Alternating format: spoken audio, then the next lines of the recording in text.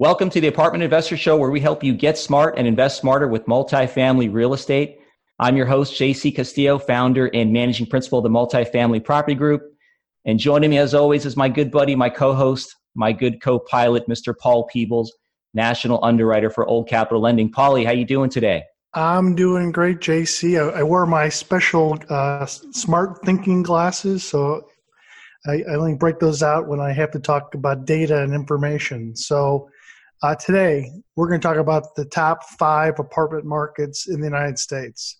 You know, JC, we hear a lot of talking heads speaking about their top 5 markets. You know, some of these people have only been in business for 2, 3, or 4 or 5 years, and they're giving us advice where to put your hard-earned money into. And so today, we have the best of the best data that's coming out, and that's probably the most critical thing when you're making decisions about where to put your money in, is that you don't want to hear from a talking head. You want to hear from hard data sources. And so we have 3 hard data sources that we use, that we want you to use. Don't take it from us. Take a look at the data and the information.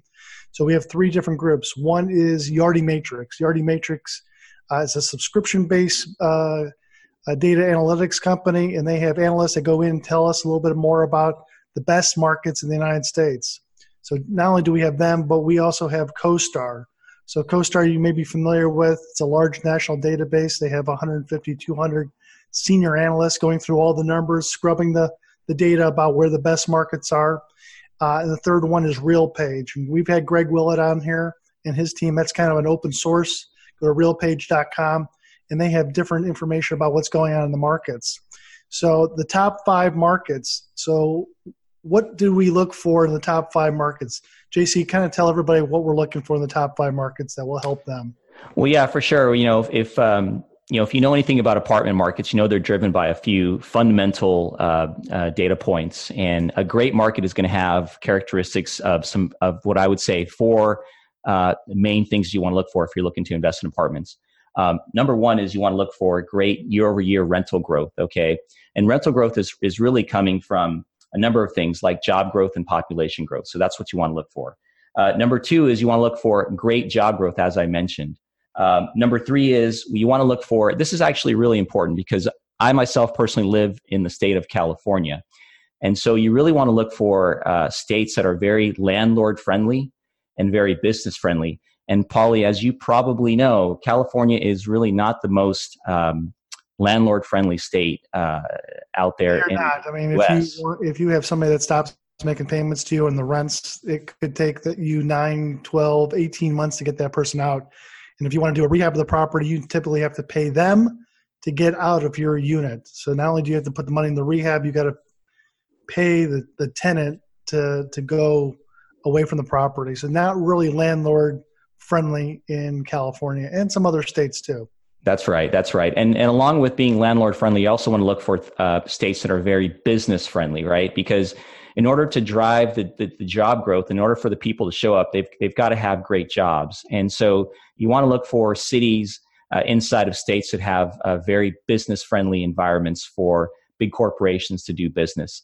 The last thing we want to talk about, and these are all important points that we're basing our analytics on, is you want to look for markets that have a good, healthy balance of supply-demand, meaning that you really don't want to go to a market that has an oversupply of apartments and not enough jobs and enough population to have a good net absorption of those supply as it's coming in. And I do want to make a point here. When we say a good, healthy balance of supply-demand, what I mean by that is there may be markets where you may actually see some record supply coming online. Mm-hmm. That doesn't necessarily in and of itself mean it's a bad market because there's a bunch of supply. What you really want to look for is you want to look for the net absorption rates. That means if they're building record amounts of supply, but they've got more than enough population to come in and actually fill those properties up, then actually that's not a bad scenario. What you really want to avoid is a market where there's a ton or a flood of supply coming in and actually not enough people, not enough jobs to support that supply. So that's another factor that you want to look at. So these are the factors that we look at and when we compile this top 5 market countdown. So Paulie, without any further ado, let's get to it. Let's talk about these top 5 markets and what they are, where they are, and actually why they're in our top 5 list. Yep. So number 5 is going to be Austin. We talked about this last week. We finished up last week on the 5th best market in the United States, and we believe it's Austin, Texas. As they say, Austin knows no city limits. Austin city limits. I like that one. So right now in the workforce housing space, about 3.7% growth in rent. So there's all different types of housing out there. There's senior housing, there's affordable housing, there's student housing. But what we're looking for is really workforce housing, not the housing of brand new apartments to be built, but workforce housing. The people that made you your Starbucks this morning, maybe worked at the Home Depot, somebody that is making anywhere from, say, $35,000 up to about $70,000, $80,000 a year. That's workforce housing in my mind. So Austin is about 3.7% workforce growth of rentals. Second thing is that Texas, as we said before, is a very friendly business state. No state income tax, so always remember that. The other part of Austin that we like is got a smart demographics in Austin. A lot of kids go to school at the University of Texas, Austin City College. They have a real large educated population. I think I had read 47% of all the people in Austin have college degrees, so a large college degree town. And the occupancy down in Austin is right around about 95%, 94.5% is the occupancy of the properties down there, and this is in the workforce housing space. Another thing is that they've added about 55,000 new people into Austin in the last year. Large growth still remaining off in Austin. And don't forget some of the high technology companies that are expanding. They're not leaving San Jose or Sunnyvale or Silicon Valley, but they're expanding down into Austin. And those are companies like Apple and Facebook and Amazon are all adding jobs. And the average price in these high technology areas are $313,000 or so, versus what do you guys pay out in San Jose? What's your average price out in San Jose? Well, Paulie, out here you can get a shoebox for about $1 million.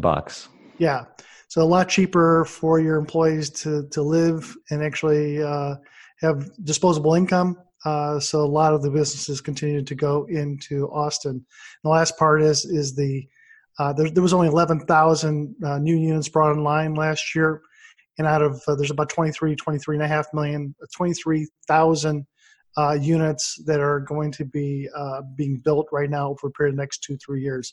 So not a lot of new supply, large supply in reference to greater than 1,000 units, but 23,000 versus say 55,000 new tenants or new people coming into Austin.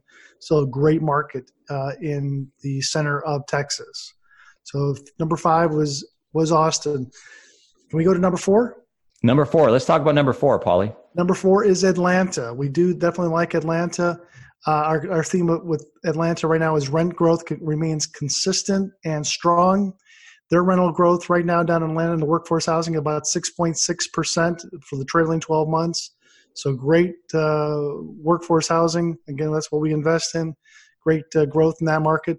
Another thing is that we're expecting rent growth in the future to be about 3.5% for the forward-looking 12. So a great marketplace to be for rental growth is in Atlanta.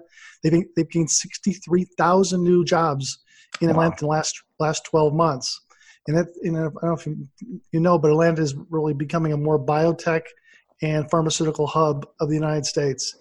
People like living in Atlanta as opposed to, say, the East Coast for the quality of life and the affordability. So Atlanta is our pick number 4.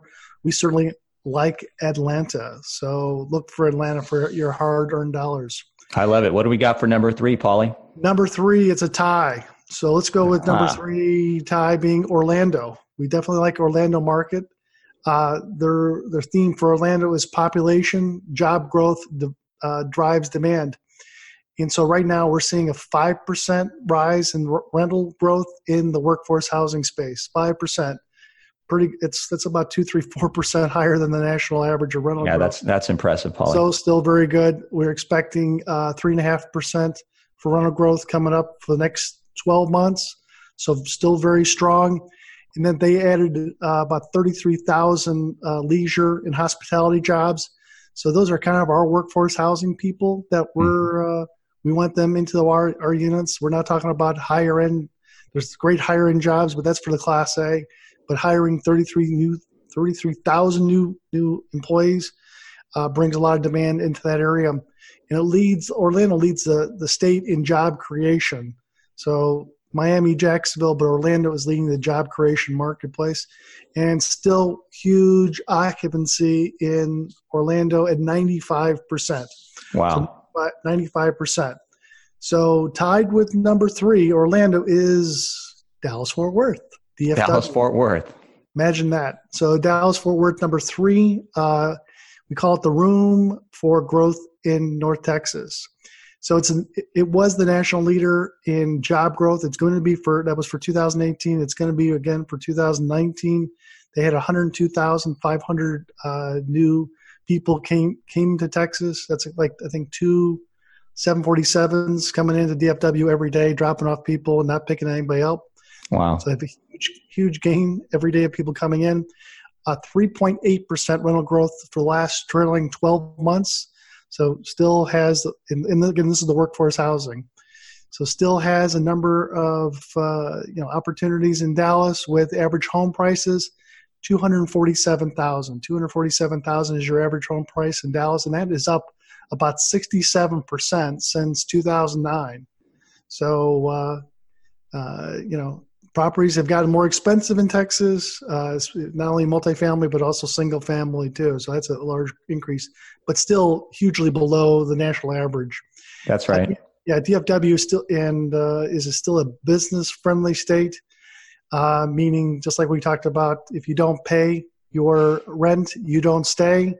So it's pretty easy to get people launched out of their units if they don't make their monthly payments. The rent is due the 1st, so become the 3-day notice if they don't pay. So the eviction process is a lot easier than a lot of the different states. Now, one of the things that Dallas has going for it that we talked about in the beginning, they have like 44,000 units that are being under construction right now. So that's between Dallas and Fort Worth. So still large inventory of properties that are coming online. Because we have so many people moving to Texas still, we don't think that's a big issue, at least a bigger issue than it appears just with the numbers. That's right. So number 3, Orlando. Number 3, Dallas, kind of co-share that thing. Let's go to number 2. Number 2, Paulie. So number 2 is Las Vegas, Nevada. Las Vegas. Viva Las Vegas. I love it. That's right. Growth outpaces the nation in Las Vegas. If you remember back 10 years ago that Las Vegas took a huge hit with the recession that came through. It is kind of the last one to get launched out of the basement, and Las Vegas is doing well.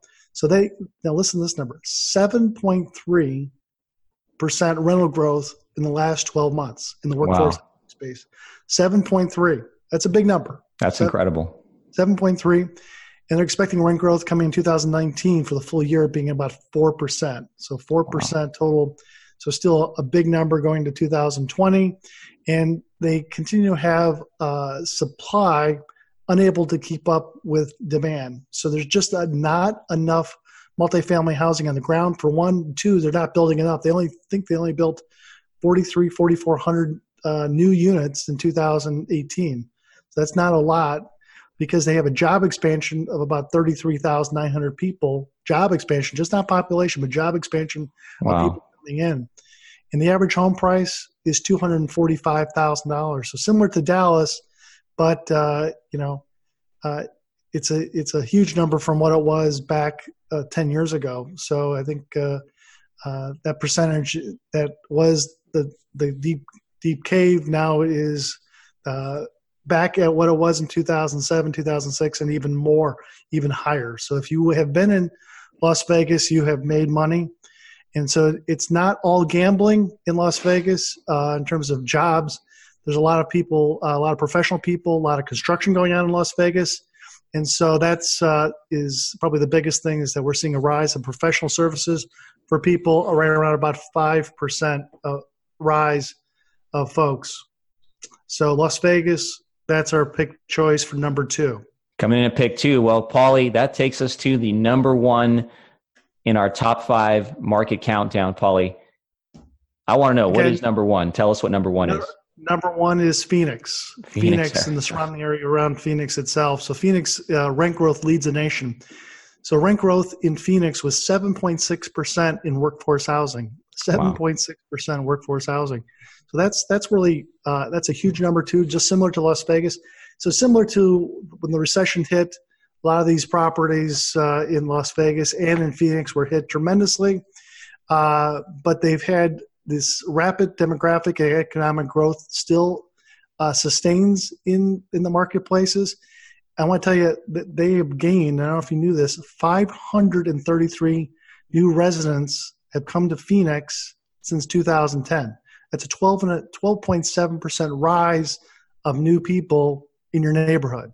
Wow. So that's a huge jump for people that have been long-timers in Phoenix, meeting all your new neighbors, in almost specifically from California that have moved to Phoenix. I know several of them. Yeah. Unemployment is at 3.8%, so that's full employment. So if you need a job, want a job, you can get a job in Las Vegas or in Phoenix. You want to continue on, that's going to be a little tight for employers, but if you want a job, you can go to Phoenix and get a job. Average home price in Phoenix, $247,000. It's up 97% since 2011. Wow. How's that for a number? That's amazing. That's amazing. I'm seeing a lot of similarities across all these top 5 markets, Paulie. I mean, you're seeing great lower than average price of homes. And we're seeing huge rental growth based on all the metrics that we talked about. I mean, really, these states and these cities are taking the populations away from these coastal areas like, for example, San Jose and Los Angeles and New York. And really, they're benefiting the people that are moving to these Sunbelt states. They're benefiting with a much better cost of living. And there's a ton of jobs and opportunity for these folks to get out there, right? Absolutely.